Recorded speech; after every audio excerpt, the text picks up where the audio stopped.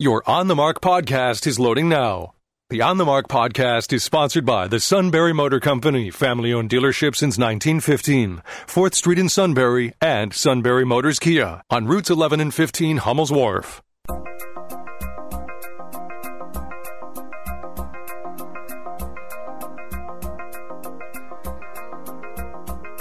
News Radio 1070 WKOK presents On the Mark. It's a chance to voice your opinion on the events that affect life in the Susquehanna Valley. Call 1-800-795-9565 or email onthemark@wkok.com. Now, here are your hosts for On the Mark, Mark Lawrence and Joe McGranahan. Testing, 1, 2, 3, 4. Hello, Mark. Hello, Mark. It's working. Stand down. Mr. Joe McGranahan, obviously a novice to the microphone, directly just across trying to me. fill in the gap while you were playing with the controls. Rob Centers, our fabulous producer, our first guest of the morning, is all set. You're listening to On the Mark on WKOK. Cliff Readers is an attorney. He's a partner in Readers, Travis, Humphrey, Waters, and Dorman. I have his full vitae here. It's about 7 pages long, but suffice to say, he's a board-certified trial advocate in Williamsport and past president of the Pennsylvania Trial Lawyers Association. And when you see those big red dots on the power lines around here, you can thank some of the work of Cliff and his colleagues. Am I right? Yes, I'm glad to remember that. Very good. All right. Impressive. That's right. They prevent planes from hitting the power lines. So right. I have other power line questions, but I'll ask those at another date. So thanks for calling in, Attorney. We really appreciate it. Thank you, Cliff. Good to hear from you. Yeah, my pleasure. My pleasure. How you all doing? Hanging in there. How about you? Good. Yeah, could be better. Great. Thank you.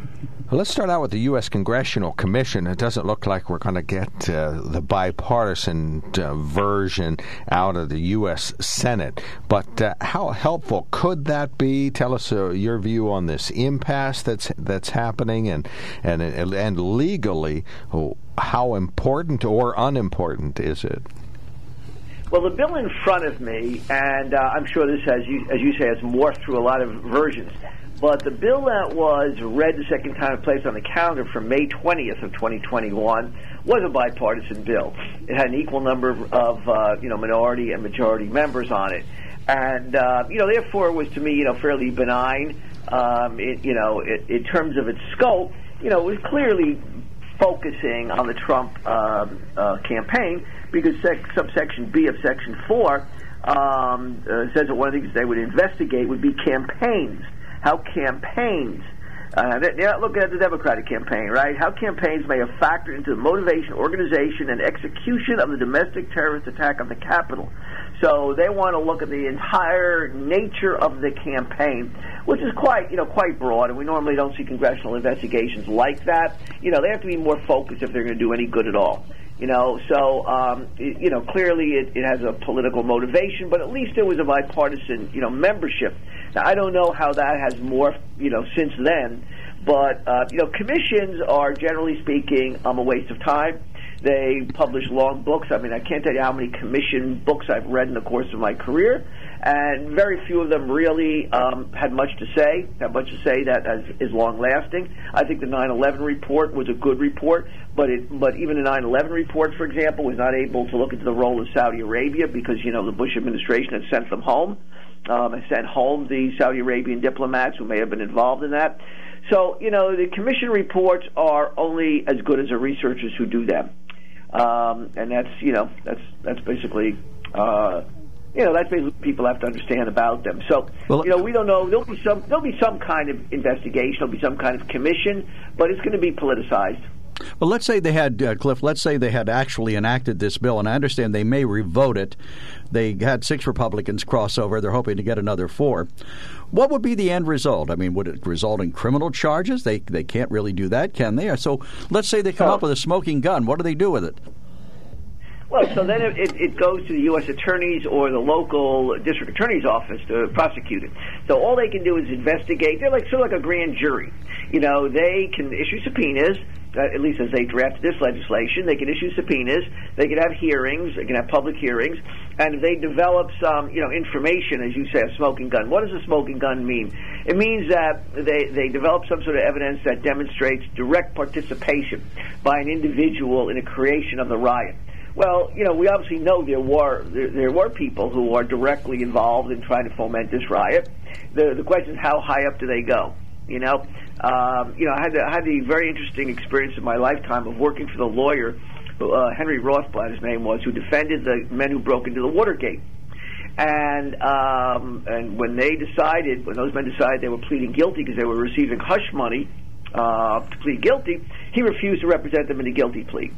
And as a result of that, there was a lot of talk about, who was paying this money for them?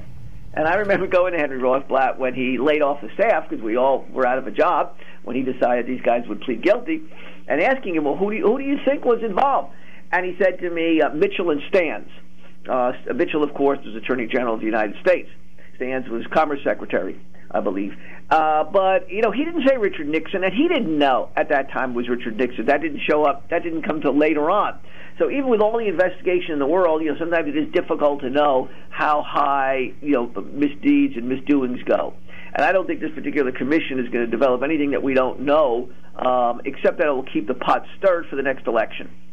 And is there any hope that either a commission or some other investigation will lead to something positive, maybe a recommendation that security be tightened up, or that more communication take place, or that somebody who didn't have enough authority in the past gets that authority they need? Yeah, so if you had a serious investigation by some, security-type people, police, people from, several big cities who really know something about security, if those were the people who were doing the investigation, you had a blue-ribbon panel of, folks who have an expertise in that sort of thing, then you might get something out of it. You make a recommendation. I mean, clearly there was a massive police failure here. There was lack of communication between and among the D.C. police. Who were not aware, apparently, or if they were aware, kind of blew off the fact that there was a crowd headed for the Capitol. So communication, or what lawyers and police people call infrastructure failure, is what this was all about. Really, however, what a lot of folks on this commission would like to do is they would like to investigate the campaign. That's really what they want to look into. The tone of the campaign stirred up people to come down there and attack the Capitol, because that's their number B. That's one of the most important reasons. They say it right in here. Influencing I'm reading from the legislation. Influencing factors that contributed, not caused, contributed. Well, gosh, lots of things could have contributed to the domestic terror attack on Capitol, and how technology, including online platforms, financing, and malign foreign influence operations. Malign foreign influence operations. That means bad guys. And campaigns may have factored into the motivation, organization, and execution of domestic terrorist attack. So, you're using terminology that we and the people in law enforcement don't use. We talk about proximate cause. We talk about illegal causation. We talk about cause and effect, in a way that's more than conceptual. This is may have factored. This is contributed. This is an attempt to do a kind of a sociological experiment along with an investigation. Were they going to look into, let's say, Nancy Pelosi's responsibility? I mean, we had this discussion here yesterday. You can't have responsibility without accountability. She was responsible for the security at the Capitol by her oversight of the Capitol Police, and yet she failed to act in a timely way. Did they want to look at that too? Well, so, of course, you don't know. I mean, I read to you what it's about, and it conceivably could include that, right? But the wording of this is clear that they're looking at one particular campaign. What's behind this is to look at the rhetoric of the Trump campaign and management of his political affairs, as to the extent to which that stirred up this particular riot. That's really what this is about, because it says that's what it's about. All you have to do is read it. So, I think an investigation would be good in terms of the police failure and what led to this particular group of people being able to have that ability to enter the Capitol by police and by law enforcement. That would really be a worthwhile investigation. And conceivably, this commission, if you get a commission that's bipartisan, which you won't, but if you did, they could hire people like that to do those types of investigations. But I don't have a great deal of belief or feeling that you're going to really get anything out of this that's going to be worthwhile. And, the truth is that these kinds of investigations normally don't deliver any good information for 10, 20 years after the event in question. I wanted to recommend to everybody, all your listeners, and to you guys as well, to read Deliver the Vote by Tracy Campbell. One of the very few books out there, History of Election Fraud and the American Political System, starting from 1742, right. 1742 to 2004. It's really, really interesting book.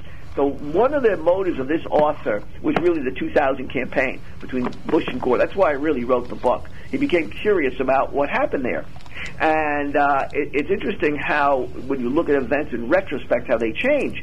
So in 2000, he points out that it was the Democrats who were carrying on about mail-in ballots because they believed that the Florida election was flipped for Bush, and that was done as a result of votes that were counted from military folks and mail-in ballots. And it was the Democrats ranting and raving about mail-in ballots and how unfair that was and how that could corrupt the system, right? Now you fast forward to 2020, and now you've got the opposite side of that same table. So, it took Tracy Campbell how many years to write this book? 2004. He's looking at it until 2004. This book was published in, 2008, now wasn't looking at this 15 years ago, right? Right.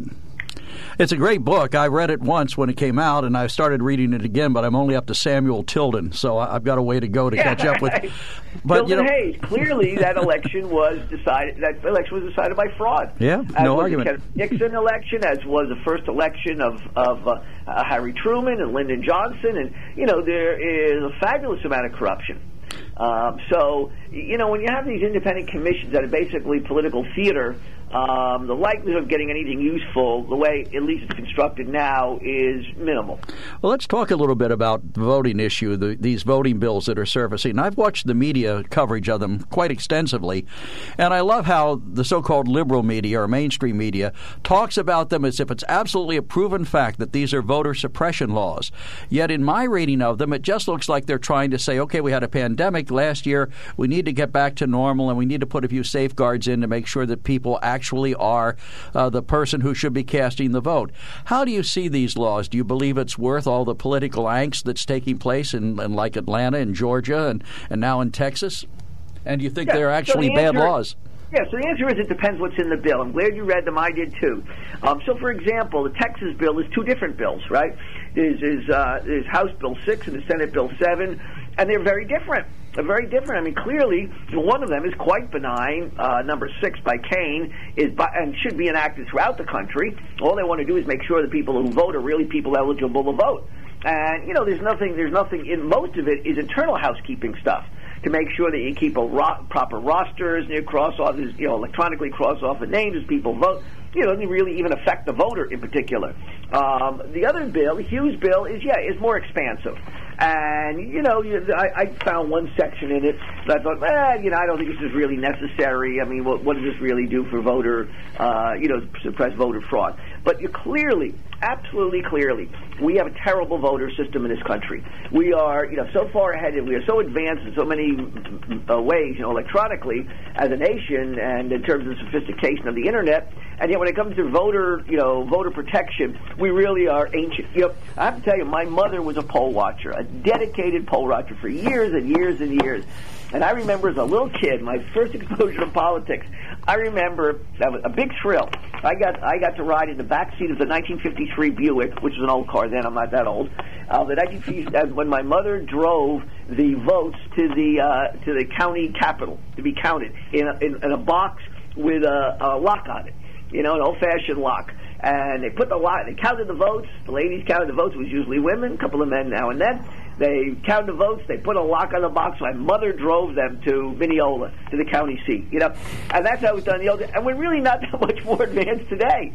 We're doing that sort of electronically. And in some areas, we're actually still driving the votes to the county seat, like in Lycoming County, for example.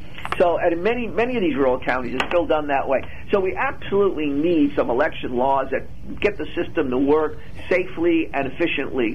One of the biggest problems is vote harvesting.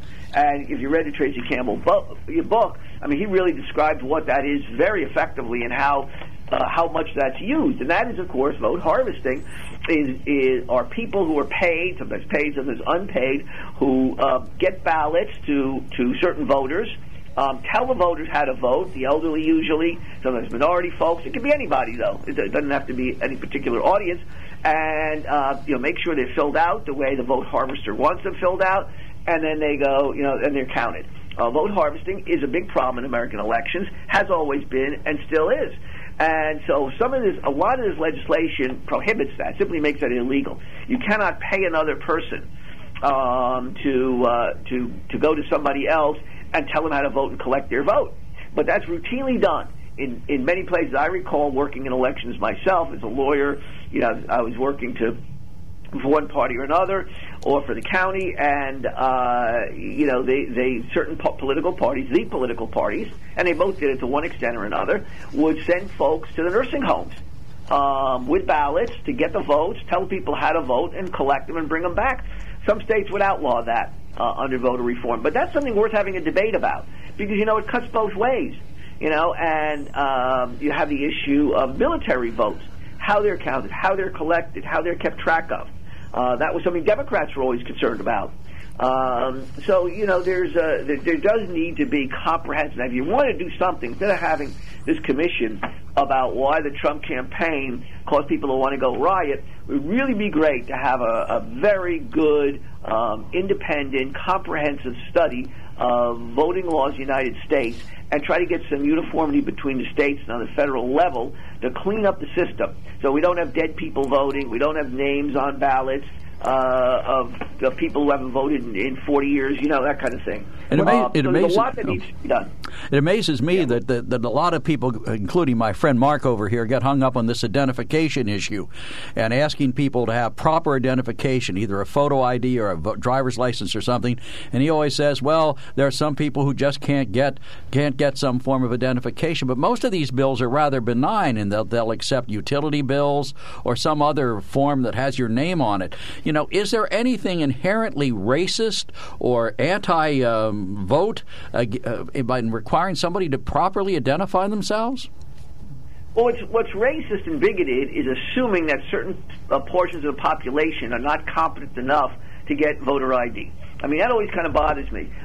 You can't go get a beer without an ID. I forget where I was, where recently, maybe it was in Maryland or somewhere, where they asked for my ID in a liquor store. So I sort of joked around. I said, you can't tell that I'm over 21. And they said, oh no, we ask everybody. And I said, I'm just curious, do you ever had anybody not have? No, he says, everybody's got something with their picture on it. He says, we never run into a problem with that. Old, young, black, everybody. So, I mean, I think that's a hobgoblin. I mean, I just think that's kind of baloney. If you're saying an individual, because of the color of skin, is not capable, or their income level, or where they live is not capable of getting, complying with a voter ID, I just don't get that. Why we would hold people to a lower standard for that reason. Do you know? I don't see any issue with voter IDs. I don't see anything inherently racist about it. It's about vote harvesting. Again, it is really about vote harvesting. And those parties, traditionally, you look at American history, those parties that appealed, for example, to immigrant populations, they wanted laws to be as lax as possible. Those people who did not appeal to those populations or didn't think they were going to get those votes, they wanted those people to be able to prove their legitimacy. So a lot of people, hark back to the days of poll taxes, where, and again, Tracy Campbell talks about that, where, really black people were disenfranchised in this country after Reconstruction. And they were. They were disenfranchised. They were prohibited from being able to vote. They were shot. They were killed. I mean, we do have a bad history of that. You can't deny it. It shouldn't be denied. But that doesn't mean we can't have reasonable laws and legislation today that impacts everybody equally. What about vaccine passports? Some folks say those are onerous and unnecessary. Others say it's a good thing to confirm that people may be getting on a plane or something. What's your view on the legality of those? Yeah, so my view is that the government, generally speaking, has a right to protect its citizens under the 14th Amendment, and how far that protection can go, of course, is always a discussion and debate. So, for example, my wife and I, we're going overseas to visit one of our kids that we haven't seen in almost a year and a half, And, we were told we have to have our they don't call it vaccine passport, but we have to have our little card, that we all got showing that we got the 2 vaccines, or we can't get on an airplane for overseas travel, and we won't be admitted into the country we want to go. And some countries, and that country where we are going to visit our kid, will require us to have a blood test upon arrival to show that not only do we have the shot, but in fact we have the antibodies. Now, it seems a little excessive to me. I mean, we'll do what we have to do to see our kid, but it does seem to me that's a bit excessive. But so to protect the population, societies have some obligation to do that. Now, if you're going to say should the government mandate you can't go into a bar unless you have a vaccine passport, now you're addressing individual rights. Now you're encroaching upon the individual rights of the bar owner. That's different from the government saying, we don't want you on an airplane where we control the skyways, right? So, I think it depends what the requirement is, when it's imposed, for what purpose, and how reasonable it is under the circumstances. Anything you'd like to add on these good topics that we didn't get a full chance for you to discuss? Well, all of these topics become, I have to tell you, Mark, and you know this, they all become political hot-button issues. One thing that I like to do, I've been on this show a lot, is to kind of step back from the politics of it and look at the reasonableness of it. And, you find in different eras people want different things based upon their political views, and that changes suddenly. I've been in a situation, I talk a lot about constitutional law, and I always kind of chuckle about it. Depending upon what part of the Constitution you're talking about, you get support from the left wing or you get attacked by the left wing, the same with the right wing. And certain issues people say, yeah, I'm all for it. If the First Amendment protects my right to be religious, I'm for that. If the First Amendment protects my right to, criticize my neighbor's politics, I'm against that. So, a lot of, it is very difficult when you're looking at these political issues to see them with any, degree of objectivity. Because what we have as a result of social media, I believe, is every issue is used is distorted in some way to rally a particular group of people behind that cause or against that cause. And, people take little snippets of things. You can read these bills, these voter bills, and, I rewrite some of them. I'm shown bills all the time by people in Pennsylvania. I must have looked at about 450 pieces of legislation in the last 40 years, and I frequently rewrite them or change them so that they're more balanced and they make more sense or they're more understandable. So, you could look at any bill that's written or anything that's done, you could say, well, this is intended to hurt this group or help that group. And sometimes that's true, and sometimes it's not true. And sometimes all they need is a little bit of tweaking. But, I hate to see the extent to which social media, Instagram, Facebook, all that stuff, is really used to drive political wedges between people rather than educating them. Amen. Cliff, we're out of time. As always, we thank you for taking the time to be with us. It's always a joy to have you on the program. We enjoy your opinions, and you've got an open mic here anytime you're available. Thank you very much. Good luck to you, and be healthy and be happy and take care of yourself. You too, Cliff. We'll be back in touch. Thank you so much. Cliff Rieders, attorney, anytime. Williamsport, partner in Rieders, Travis Humphrey Waters Endowment, board-certified advocate in Pennsylvania, and past president, not just a good member of, but the past president of the Pennsylvania Trial Lawyers Association. So that should answer the first question that one of our listeners texted us. What political party is he registered with? I don't think that's immaterial. I don't think that's material because Cliff has worked for both political parties, as you made clear. He's an attorney. He never makes statements about his political party, although he was nominated to be a federal judge under President Clinton. I'm sorry. So, maybe that would indicate some Democratic ties. 1-800-795-9565. You'll need that during the 9 a.m. hour when we enjoy open phones. We will be right back. When it comes to car buying, there's the other guy's way, and then there's the SMC way. The other guys force you into a vehicle you really don't want. The Sunbury Motors way lets you take the time you need to browse, ask questions, and take the test drive and think on it. For over 100 years, the Mertz family and all their employees have made your experience the most pleasant one you'll ever have. The other guys won't offer you the best price for your trade, no matter how much they say they will. The SMC way is their promise to provide you with the most money the market shows your vehicle is worth. The SMC way is to offer you all applicable factory rebates on new vehicles and generous discounts. Looking for a pre-owned vehicle? The SMC way checks each vehicle with a 200-mile radius to determine the lowest price, then beat it. It's the lowest price promise, just part of the SMC way. The choice is up to you. The other guy's way or the SMC way. The SMC way wins every time. Sunbury Motors Company in the North 4th Street Auto Plaza, Sunbury, and at sunburymotors.com. Selling more cars and satisfying more customers for over 100 years. All right, welcome back to WKOK Live Telephone Talk Show on the Mark. So I guess Cliff put you in your place. Well, yeah, the idea of voter ID law, we know that it disproportionately impacts minority voters, and we know there are certain individuals, but the question, and that he disagrees with you. Well, no, he didn't specifically address that, and I didn't ask a follow-up question, but we do know for a fact there's certain individuals that can not get an ID, and we know for a fact it disproportionately impacts Democrats. But we don't know those things for facts. Oh, yeah, we do. You believe you know them as a fact. I don't agree that they are facts. You don't know them. There's no argument that you don't know them, but people that are more knowledgeable in this area, like me, do know this to be a fact. Oh, those brown eyes are shining today, brother. All right, to be continued. We'll take this up when we have a quorum back at 9:06. Enjoy the CBS News. Then we'll have some local news headlines. I'll tell you about the Sunbury Motor Company and a great truck I'm going to be driving in the months ahead, if it ever gets here, from the computer chip factory. We'll be talking about that shortly here on News Radio 1070 WKOK Sunbury, 9 a.m.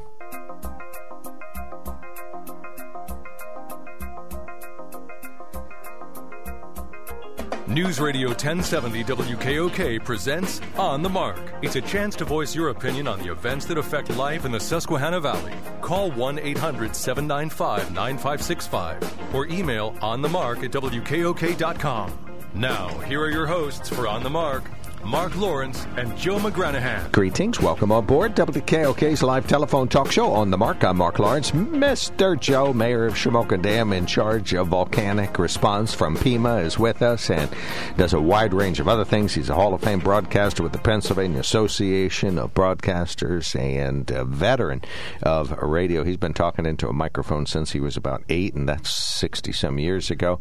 And so he is with us. He's a good conservative co-host, natural-born listener. Anything that get past the Fox funnels is fair game in his view. Okay, so you read mine, and now I will say, gee, Mark, you're strikingly handsome today. Mm-hmm. That was my requirement of the contract, just as yours was on the radio. Just as yours was of going down my curriculum vitae. And I have CNN, MSNBC funnels in my ears. And they're getting larger, too. I'll tell you, I can't see how you hear anything else. And I have several receivers hooked up, too. The ACLU receiver is hooked up on the one side so that I can get special messages from them. The NAACP receivers on the other side, so I can easily vocalize the things that they say. I was going to say you have a few open areas. What's sticking out of them? Well, we put other good. You're not going to touch that one with a 10-foot pole. That's where we keep the liberal, or the the voter ID legislation. Is that where we keep it? That's where it's stored. Fair enough. All right. On the Mark is sponsored by the Sunbury Motor Company. You can check them out at sunburymotors.com. Toll-free line now open. Call us now, 1-800-795-9565. You can email us at onthemark@wkok.com, and you can text us at 70236. Always include the keyword OTM. Some very brief news headlines. Statewide hospitalizations associated with COVID-19 are now below 1,000. There have been no new deaths in the last few days. In their daily update Tuesday, that include numbers from over the holiday weekend. State Department of Health has said there were 989 individuals hospitalized with COVID-19. Of that number, 248 patients are in an intensive care unit in Pennsylvania. Local hospitalizations are down. Geisinger's down to 32 patients. That's down about a half a dozen from the week before. And there is a decrease at Evangelical Community Hospital in Lewisburg as well.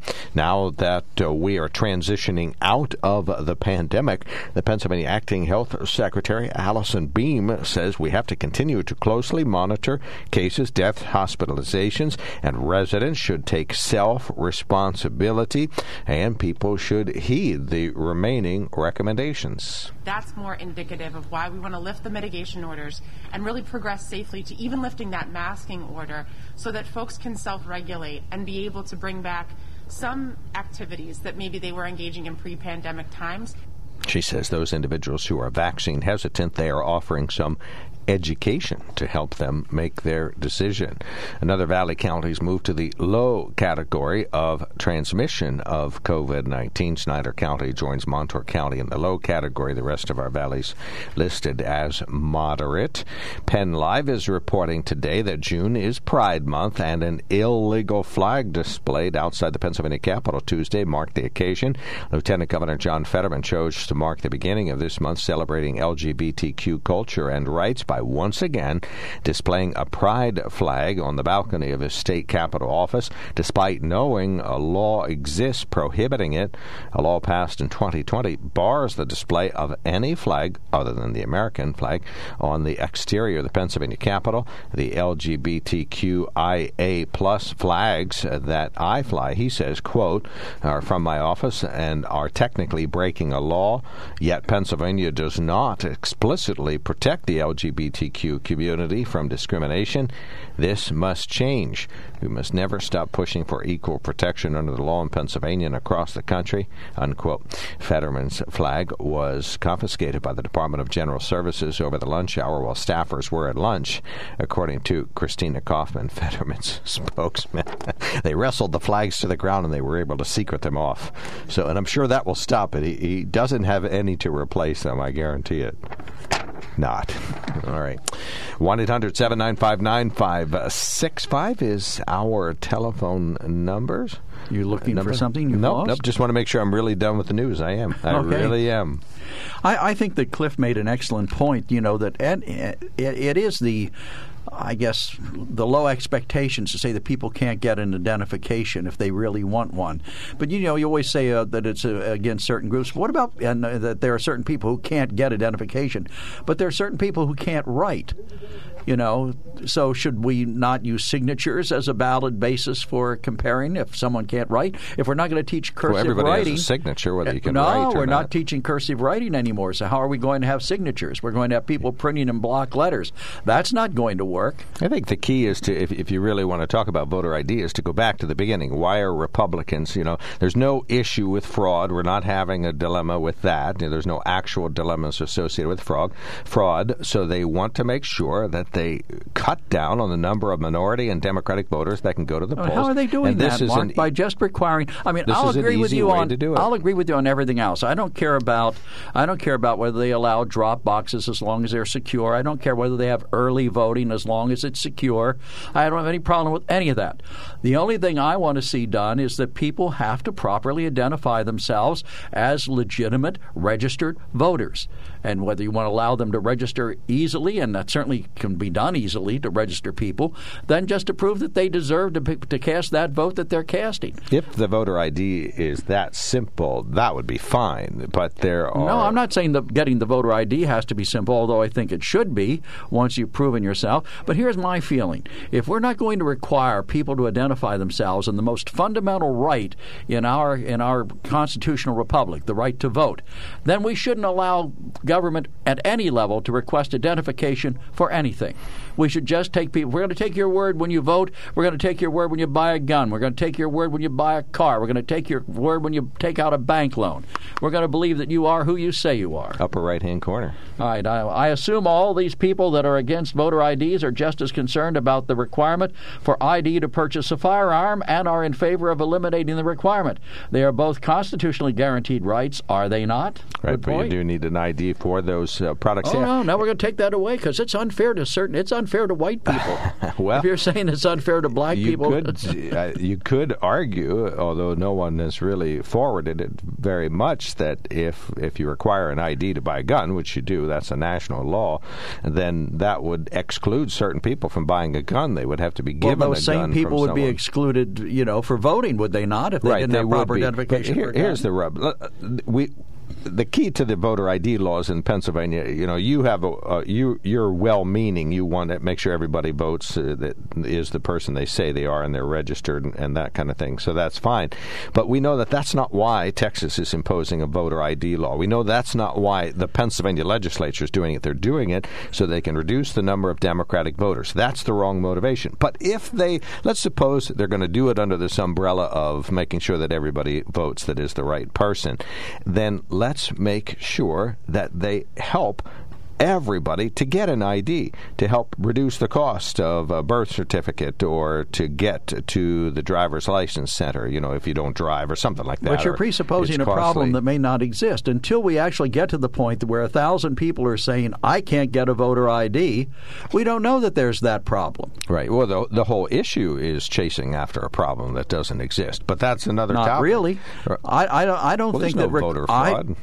We know that whether to be there's true. Voter fraud or not, don't you want to make sure that there is, in this modern age where Russians can hack our meat industry and Russians can hack our pipelines, don't you think it's entirely possible that someone's going to find a way to cast a large number of votes they're not entitled to cast? Right. Don't you think we have a vested interest in making sure that doesn't happen? Absolutely. There were dozens of votes cast in the last election illegally for President Trump, so that has got to stop. But I think if you're going to pass... Biden's skirts are so crystal clear and clean. Name the person who voted illegally for President Biden. Well, there were quite a few instances where there were questionable votes cast for both parties. I'm not going to say no, but Biden's not. The dead people up in Wilkes-Barre were all Republicans. The dead people in Chicago were all Democrats. All right. Well, show me the empirical data. Show me the empirical data from Scranton, Wilkes-Barre. Oh, okay. Well, look it up. Okay, Google. You won't find it. County voter fraud. Okay, Google. Voting their dead Chicago voter fraud. It says there's only 3 cases from Luzerne County. I lied. It's not half a dozen. 27,000 from Chicago. Oh, yeah. All right. So the key is that I don't have any problem against voter or with voter ID as long as you help people to get it. This idea of onerously excluding minorities and how is it onerously excluding minorities to require? Because you don't help people ID. that have trouble getting 5%. You don't know that 10%. they have it, as Cliff pointed out. Oh, we do know that. That's insane. People, he said that they went to that liquor store in Maryland. He told the story, and he asked they card everybody, and everybody had a card. Well, that's because people with an ID do not go there. That's why nobody gets turned away. Right, if they don't have an ID. All right, let's get some calls going here. We're talking about voter ID. It's a perennial topic, and we know that Stan, if he's listening, is already yelling as loud as humanly possible at the radio. Give us a call. 1-800-795-9565 is our telephone number. You can email us at onthemark@wkok.com, and you can text us at 70236. Bobby, you are first up today. You're on the mark. Go right ahead. Yes, good morning, everyone. Just recently, I got I'm going to say through the process of getting a real ID, and I think in some cases it's a good idea. I mean, for a real ID and a voter ID, somehow, possibly that could be tied together.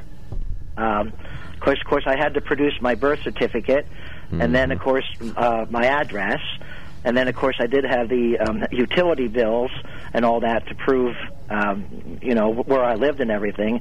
And as far as people in nursing homes and all that sort of thing, I think that, some extension of the ID reform, or whatever you want to call it, I think they should do that. How much did the ID cost you in the end? $60. And how far did you have to? Okay, but what they did was they gave me an extended driver's license for another 4 years. But the point here is that no one is requiring real ID to vote. No one is requiring that. So your point is what? Well, no one's making that requirement. They're not saying you have to have the real ID to vote. The voter law in Texas has the exact same requirements of the real ID. They're the same. So you would have to pay the same costs. And how, Bobby, how far did you have to drive to get that? I just went over to Selinsgrove. Selinsgrove, okay, super. But there is no requirement that you need that to vote in Pennsylvania. No, we're talking about voter laws nationally. Pennsylvania's is a little different. All right, thank you so much, Bobby. Appreciate the call. Thanks for calling in. 1-800-795-9565. Stand by, Chris. We'll be right back. When it comes to car buying, there's the other guy's way, and then there's the SMC way. The other guys force you into a vehicle you really don't want. The Sunbury Motors way lets you take the time you need to browse, ask questions, and take the test drive and think on it. For over 100 years, the Mertz family and all their employees have made your experience the most pleasant one you'll ever have. The other guys won't offer you the best price for your trade, no matter how much they say they will. The SMC way is their promise to provide you with the most money the market shows your vehicle is worth. The SMC way is to offer you all applicable factory rebates on new vehicles and generous discounts. Looking for a pre-owned vehicle? The SMC way checks each vehicle in a 200-mile radius to determine the lowest price, then beat it. It's the lowest price promise, just part of the SMC way. The choice is up to you. The other guy's way or the SMC way. The SMC way wins every time. Sunbury Motors Company in the North 4th Street Auto Plaza, Sunbury, and at sunburymotors.com. Selling more cars and satisfying more customers for over 100 years.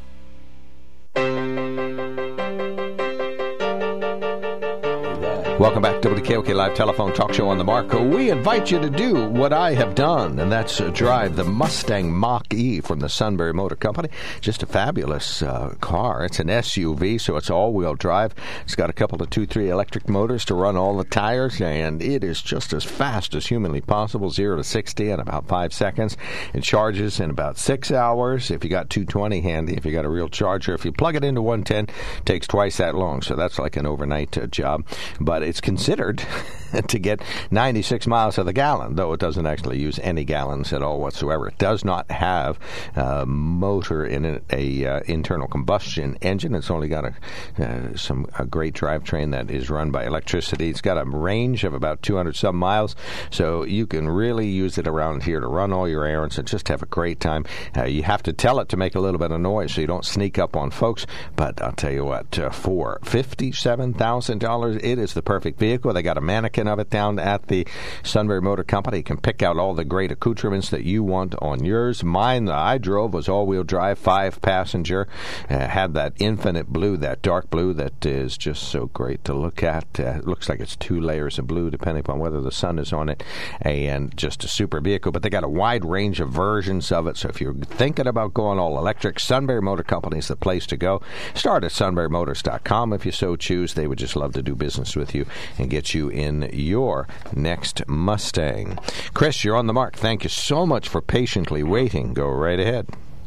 Well, that was one of the weakest interviews I've ever heard Joe do, so you can take that as a backhanded compliment, I guess. Well, thank you. I contributed, though, too.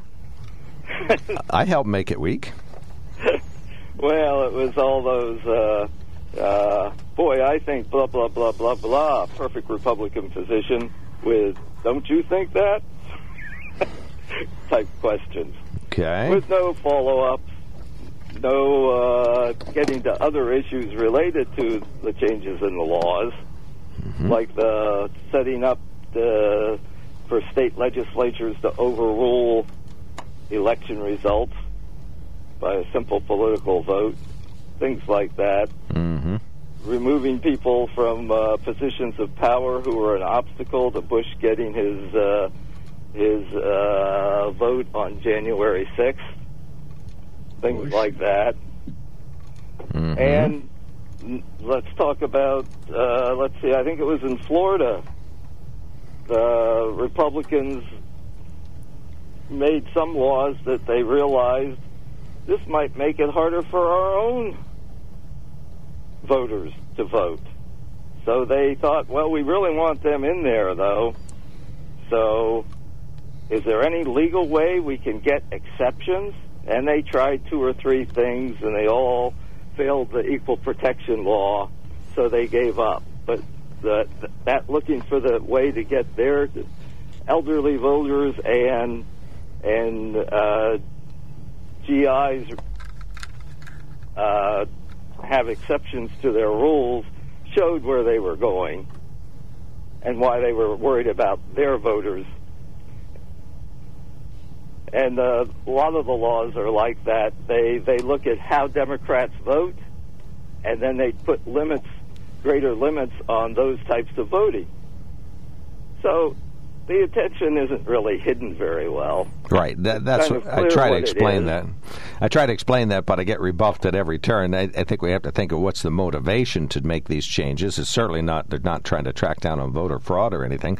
They just want to give Republicans an edge. That's pretty much with most of them. Okay, what else? What else? Well, let's see. What were we talking about yesterday? We could go into some of that stuff. Yeah, Joe's not engaging you, so that takes the wind out of your sails. Well, there's very little point in it. I mean, I disagree with Chris. I don't think all these laws are necessarily designed to just stop Democratic voters. Some of them, then? They apply. Some of them are? There are provisions. You didn't hear what I said, obviously, so there's really little point in me repeating it. But I did say that I had absolutely no problem with all the other things they want to do to expand voting rights, but as long as we require proper identification along the way. I'm not in favor of anything that suppresses anybody's right to vote as long as they're voting legally. And the fact that I can't get past is that and those of you on the left, let me finish. Let me finish. Those on the left want to say that requiring some form of legal ID is an impediment to voting. I disagree.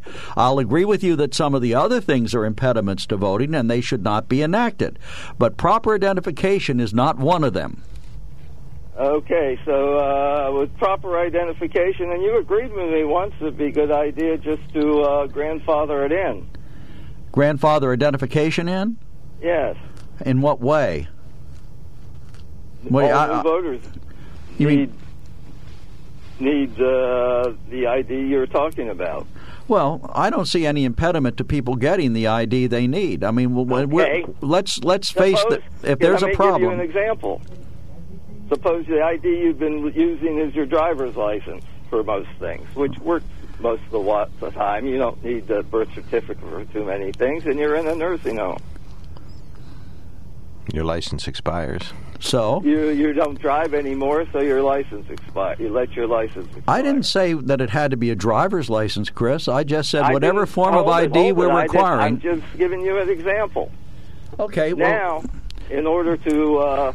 you're not paying your power bill, and when you say that the only state that did that was Georgia, and the power bill is usually only in one person's name, so that only covers one person.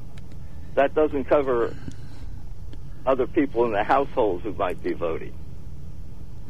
So we're clear on that. Well, let me put it to you this way. Just because your license has expired doesn't mean it's confiscated. And no one said they don't accept expired licenses, I don't think, for ID, unless you are putting that into the law. Well, I'm saying that if they're accepting utility bills, why wouldn't they? If they are accepting utility bills, if they are accepting utility bills as a form of identification, I don't see why an expired driver's license, perhaps provided it contains your photograph and your likeness and your signature. But also, Democrat voters are centered in cities, right?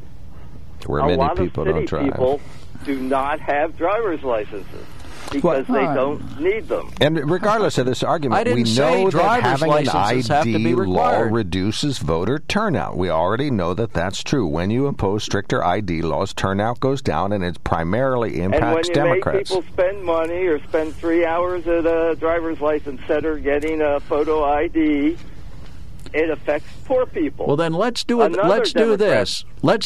Let's make it illegal to require any form of identification for anything in this country. If we're not going to require proper identification for the right to vote, let's not require. You can be for that all you want. What's ridiculous about it? You're saying that there are all these problems. I'm not saying that there's not any identification required. So what do you accept? What do you think? And Christopia, what is the proper form of identification for voting? How do people get registered now? They have to provide identification and go to the registration place and sign up. Right. So what are you changing it? Not changing it. I'm just saying what the proper identification should Why be. are you supporting changes in it? I'm saying if they are required to provide identification, it should be the same identification they're required to show every time they vote. And what identification have you showed when you vote the last 20 years? Well, the law doesn't currently require it, so I haven't had to show any. Now we got to it. You haven't needed it, so now you need something extra if you don't have what you used. No, we're talking about we're talking about making we're talking about making it standard across the whole country, and I think proper identification. Listen, we're talking about expanding voting rights. Have a bill there, Chris. You're talking about expanding voting rights. You're talking about things that we've never done in this country that we did in the pandemic that you now want to make permanent. Okay, I'm all right with that. I'm all right with that, but I want proper identification because of the pandemic. Most of them. I want proper identification. If you're opposed to that, then we're never going to agree. And I want weekend voting, Saturday and Sunday, and early voting, and some other things. Yes. Sure, and let's have vote harvesting too. Let's allow that. That's a good one. Oh, hold on. What's that got to do with vote harvesting? What is vote harvesting actually? Do you think they have vote harvesting in the military? Maybe. I don't know. I'm not in the military, Chris. Right. You don't know. And neither are you. Exactly. And you don't either. You know where they have vote harvesting? Yeah, in the Democratic precincts in Philadelphia. And the Republican strongholds of New York. In the world. Nope, they have them. Chicago. New York City has Republican strongholds where they do vote harvesting. That's a bipartisan issue. All right, we got to get another caller going. We will give you find out how people are voting illegal, and then make laws for it. Simple. So, in other words, we should not enact any bank robbery law until we see how people are actually going to rob banks. Oop, I think we got cut off. We did not finish our conversation. Okay. Cindy, you're on the mark. Thanks for calling in. You know, the irony of this discussion about people having to have a picture ID to vote and then people objecting to this just blows me away. You know, during the pandemic, they had those testing stations. Were you paying attention? You had to show up with a picture ID. Yes, indeed. When you get medical care in the hospital or other places, you know what you have to have? A picture ID. If you want to buy cold medicine at any store in Pennsylvania, you know what you have to have? A picture ID. I could go on and on. You cannot enter a federal building without a picture ID except for jury duty. I mean, to suggest that this impedes people is to suggest that every one of those laws should be rescinded. I think Joe has a good point. Well, let's just get rid of all identification, because if it impacts people's right to vote, it also impacts their ability to buy cold medicine. It also impacts their ability to buy alcohol. It also impacts their ability to drive a car. It also impacts, and even if people don't own a car in the city, they rent one. And you know what you have to rent a vehicle, Joe? Photo ID. There you go. I mean, and in Pennsylvania, we have put in place many mechanisms to help people get a picture ID. Even if you don't drive, you can go get a picture ID. My God, when I went to Penn State, I had to carry a picture ID everywhere I went to get the services within the university. I'm sure that is true at every university. Many schools now, public schools, issue children picture IDs. You know, I just think this is a spurious argument that this is going to disenfranchise masses of people when we have mechanisms in place for them to attain a picture ID, and when socially we have reached this tolerance level that you can't even get a cold pill without a picture ID, which, by the way, was a law they made to try to stop people from buying cold pills and turning them into illegal drugs.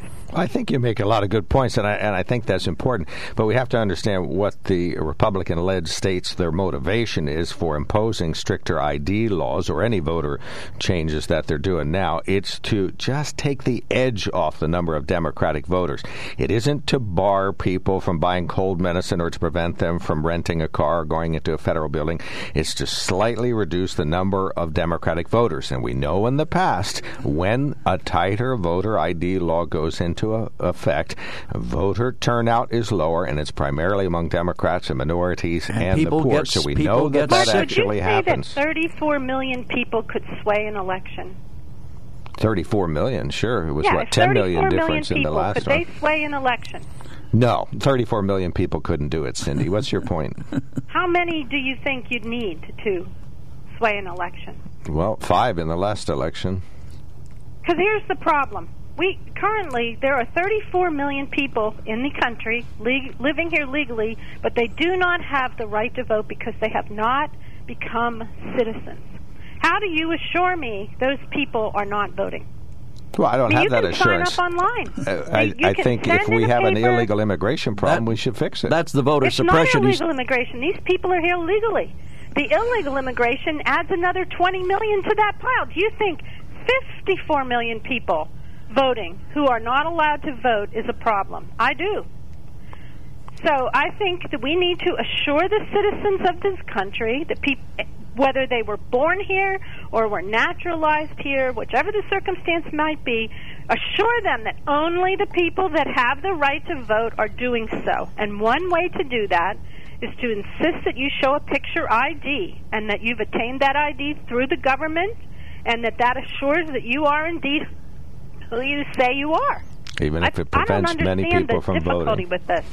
Right. Well, I don't know that I can fully explain to you what the difficulty is, but we know that is the net effect, and we know that's the motivation no, we don't of know Republicans. That. Yes, we do not know that at all. We do empirically know from voter turnouts that the turnout is lower if you impose a stricter law, and then the number of people who vote, particularly minorities, the poor, and Democrats, goes down. And then they must be getting sicker because they can't buy cold medication because they don't have that proper identification. Jesus. Or get tested for COVID, or enter a legal building, a federal building, or operate a motor vehicle legally. Yeah, all those things. Yada, yada, yada. I mean, I think you'd be advocating for their rights there, too. Yeah, I don't think that's a mystery to me. I don't think you're hearing what I'm for saying. All these other things they can't do. Wrap it up, Cindy. Gentlemen. Thank you so much. Appreciate that. Hold on, Van. We got to take a break, but we'll take more comers. 1-800-795-9565. We are talking about voter ID laws. Joe's here to tell you that you should have to have an ID to do most things that you're required to do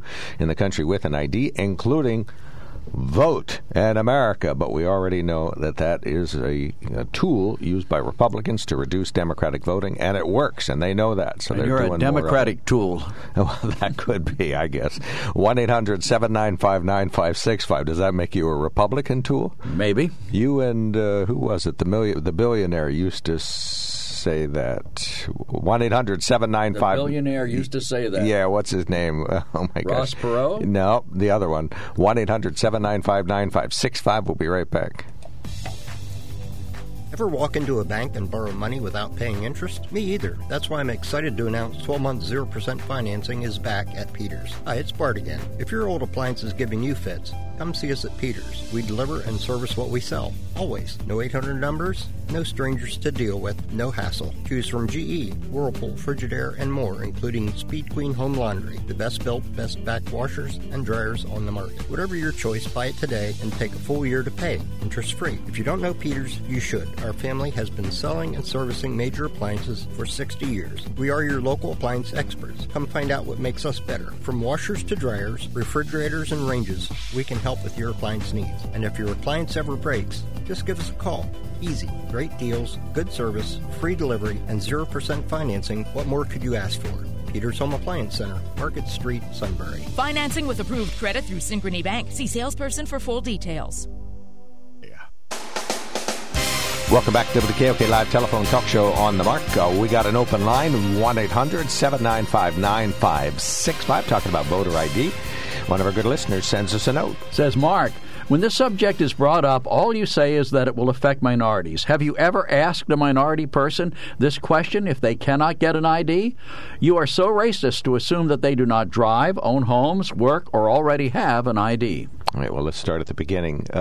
We know that it affects minorities. I do not know this personally. We just know that from monitoring the outcomes of elections and who cast ballots after voter ID laws were strengthened, that it does affect. I do not know this personally.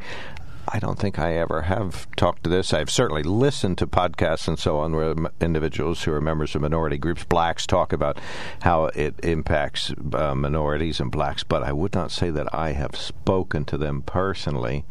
If you're so racist to assume they do not drive, own homes, work, or already have an ID. Yeah, I understand that makes perfect sense. And Cindy makes a great point, too, that there's a lot of things that you have to have an ID for. But I'm simply saying that the GOP motivation for changing these laws is to reduce minority, Democratic, and poor voters. And we know that when they impose these laws, it works. Fewer people, these go to the polls. Well, regardless of how it impacts people, isn't it a worthy goal to make sure that the people who vote are legally qualified to do so? That's a noteworthy goal. I've never been against that. Well, then, so that could adversely impact a lot of people. You should help people to get an ID. It could impact Republicans just as easily. Okay. There are a lot of Republicans in those nursing homes. There are a lot of Republicans who live in inner cities. And this one, please. All right. Good morning, gentlemen. Here is one experience with the new Pennsylvania driver's license ID renewal. We got a renewal notice for my husband's license in the mail. It said you don't have to go down to the motor registration. You can just mail this in and we'll send you use last year's picture. Sounded good to me, but guess what? Got his license back, and right across the front it says you cannot use this for identification. Just sharing this to let people that have to have their license renewed, please don't do it this way. All right, Van, thank you for waiting. You are on the mark. And we got a caller coming in also. Go ahead, Van. Do you know who doesn't have voter ID? Illegal aliens. That's who doesn't have voter ID. To survive in this society, you need to have a voter ID. I don't know of anyone that doesn't have one, and I doubt whether there's many people that don't have one that want to have one, that want to vote. And your remark about this is the Republicans doing this, no, we just want to have fair elections. I think it's across the board that we want to have fair elections, but in the cities where the corruption is so rampant that they want to have the ability to steal elections like was done this last election. The election was stolen. I hadn't heard that in a while. Thank you for bringing that up again. How many illegal aliens voted illegally in the last election? All of them. Well, there's no way. Yeah, all 11 million cast ballots. You're saying how many illegal? Everyone that didn't require a photo ID and they were able to vote. That's how they voted. If photo IDs were required, then there would have been none that would have voted. You're saying that's 10 to 20 million people. Your question was how many illegal aliens voted illegally in the last election? And we know there's 10 to 20 all voted illegally. Right. If they voted at all. I hear you. I'm not deaf.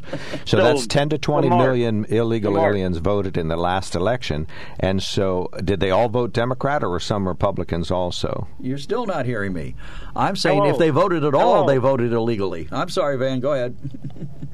I'm just wondering, Mark, don't you understand that if photo ID would be required, then that would greatly reduce, probably to nothing, the people that voted illegally in this last election?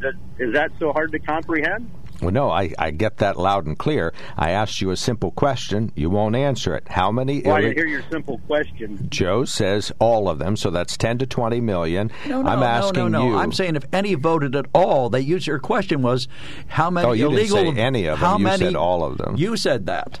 You said, I said how many, and you said all of them voted illegally. All of them who voted. If any of them voted, they voted illegally. Okay, so you should use the word any, not all, if that's what you mean. Your question was... But the question is to Van, how many voted illegally in the last election?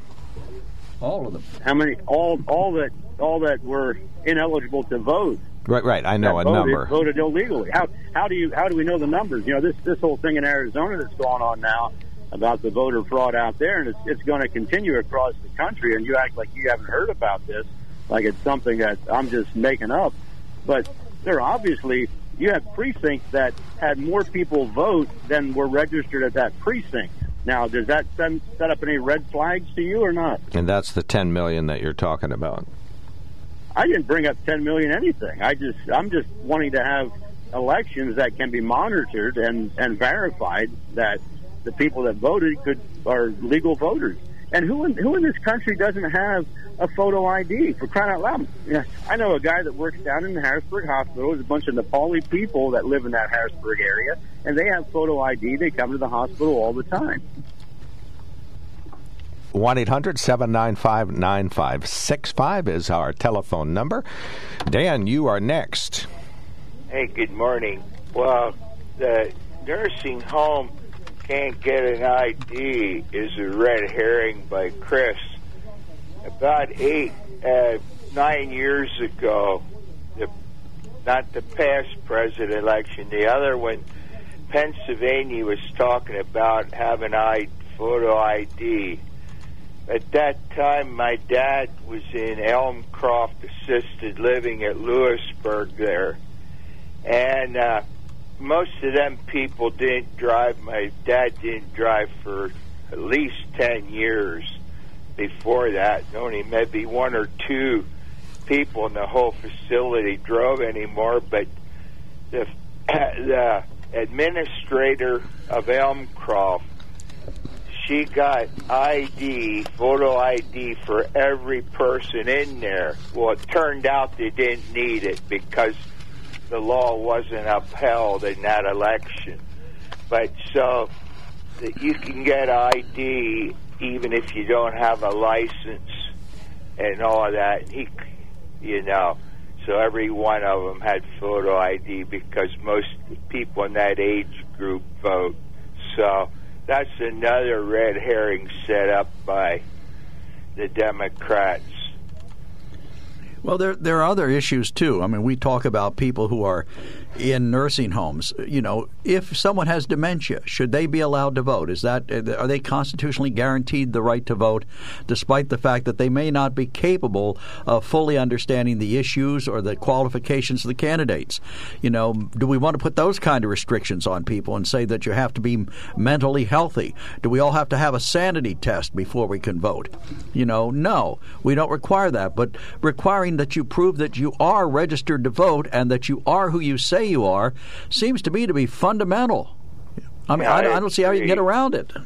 I agree. And even I know I had to identify many, many years ago. All I do now is I sign my name.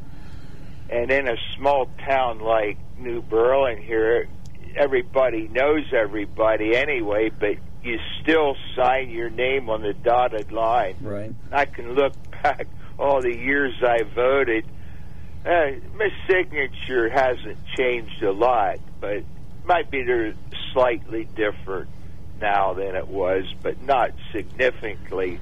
But yeah, a town like this, there's absolutely no problem. You'd never get to vote twice. No, but unfortunately, that's not the norm. In places like Philadelphia and Harrisburg, where there are large numbers of voters assigned to the same precinct and that they don't know each other. That's the issue. Vote. Your great host, your great caller, Cliff Readers, brought up the problem of vote harvesting. That's been a problem for a long, long, long time. What is vote harvesting? Yeah. What is that? When you go out, get people to pay them to vote a certain way or whatever, and then they vote that way. And that could be an issue, especially with mail-in voting. Very great possibility when you don't have people going actually to the poll to vote. Well, moreover and above that, it's when you send out ballots by mail that weren't requested, as some states did. That's where the real ballot harvesting. That's where but when I collect them, it is. When I collect them and get them to vote a certain way, that's vote harvesting. Oh, well, obviously that's fraud. All right. Thank you so much. Right. Yeah. Our point exactly. That's fraud. Right. Vote harvesting. I'm not advocating for vote harvesting. If they're going to have to get it right, because the next election, especially presidential, if you have what happened this time, no matter which side wins, they're going to cry foul. But let's ask Mark this. Democrat or Republican, they're going to cry foul. Dan, let's ask Mark this question. If you're opposed to vote harvesting, what is the best way to stop that? Photo ID. All right, you got Amen. it. Yep, you got me on that brother. one. Thank you so much, Dan. Thanks for calling in. Okay, have a great one. Take care, Dan. Hey, you too, buddy. Thank you so much. All right, we got 2 callers waiting. We got to take a quickie break. We will be right back. When it comes to car buying, there's the other guy's way, and then there's the SMC way. The other guys force you into a vehicle you really don't want. The Sunbury Motors way lets you take the time you need to browse, ask questions, and take the test drive and think on it. For over 100 years, the Mertz family and all their employees have made your experience the most pleasant one you'll ever have. The other guys won't offer you the best price for your trade, no matter how much they say they will. The SMC way is their promise to provide you with the most money the market shows your vehicle is worth. The SMC way is to offer you all applicable factory rebates on new vehicles and generous discounts. Looking for a pre-owned vehicle? The SMC way checks each vehicle in a 200-mile radius to determine the lowest price, then beat it. It's the lowest price promise, just part of the SMC way. The choice is up to you. The other guy's way or the SMC way. The SMC way wins every time. Sunbury Motors Company in the North 4th Street Auto Plaza, Sunbury, and at sunburymotors.com. Selling more cars and satisfying more customers for over 100 years. All right, 1-800-795-9565. Get that out of the way. I'm trying to read this email from Doug. Get this out of the way. Come on now, you're killing me to death. Doug says, so requiring a voter ID is racist, but requiring a vaccine passport is perfectly fine. That sounds ludicrous when you say it out loud, but it's just the latest in the land of liberal lunacy. All right, and that one. And Tom says, if you have the right platform, you don't have to worry about it, or don't have to worry about ID. Maybe the Republicans should be worrying about the platform that the majority likes, like the Democrats. All right. No, you added the last word there. I know. Al, you're on the mark. You get 90 seconds. Oh, good. Thank you. What would you rather have? Less illegal votes or 0 illegal votes? Well, I suppose 0 would be ideal, but you don't want to reduce the number of eligible people who can vote. Why not? Well, the signature would eliminate a lot of the illegal votes. Okay. Which is, harvesting is an illegal vote. So you have all this to consider when you don't want to have ID. How easy are you going to make it for somebody to cast an illegal vote? Excellent point. What else? And 13% of the Democrats, if they knew what they knew now about the Hunter Biden scandal, would have changed their vote or not voted at all. Mm. And then the main thing I'm worried about is I still would like an independent forensics examination of and dissection of all the machines that were used to calculate votes, the computers that were used to calculate the votes. You mean like they're doing in Colorado? Right, and why they let it go over the Internet when that is illegal to transfer vote counts over the Internet. And the election was stolen, right? The election was like no other election. It had too many anomalies. Whatever you say. Anomalies. Too many things wrong with the election for anybody to trust it that has a little bit of common sense. How about unusual occurrences? All right, we got you, Al. Thank you so much for calling in. Very, very much appreciated. Lots and lots and lots of folks share your opinion. All right, Dale, you're going to wrap us up today. Go right ahead. Yeah, I just want to talk about how the media is all about pro-government talk and conversation. It's not about private sector or blue collars, because right now we're going through inflation, and the only way to balance inflation is tax the working class. And that's the only people who are going to be taxed. It ain't going to be the rich. It ain't going to be the poor. The argument, they can just keep spinning in circles and say, oh, they're going to tax the rich. It ain't going to happen. You're just going to have to pay 70% of your income now. That's it, government. Pro-government talk. When you hear the Russian media and Chinese media are talking about private sector and working class, the United States is all about government. Every media outlet's all about government. So basically, it's two different classes in America. Government class, and there's the working class. Working class always loses. And so the working class is going to be taxed at 70%, you say? Almost. I mean, the way they're spending looks like it's close to that. And the Bar Association was on earlier today. Did you hear that? Well, that's why they want to keep the argument going. They want to tell you, Democrat, Republican. We know that the old, it's divide and conquer. You guys just would never understand that. I mean, honestly. Well, you could explain it slowly. We might get it. Who's running our government? Is the Democrats running our government? No. Is the Republicans running our government? No. Please explain it to us slowly so we understand it. We don't get it. We don't get it. Okay, we need. You're telling me the Democrats run this country? I don't think so. Don't think we said that. It doesn't matter. Must be the Bar Association. The conversation of private sector and blue collar is out of the window. You never hear it again. Okay, right. Makes sense to me. Not me. slow enough for me. I'm sorry. I'll say it slowly after the show. All right. Thank you so much for joining us, everyone. We'll be back tomorrow with another delightful conversation. This is WKOK Sunbury.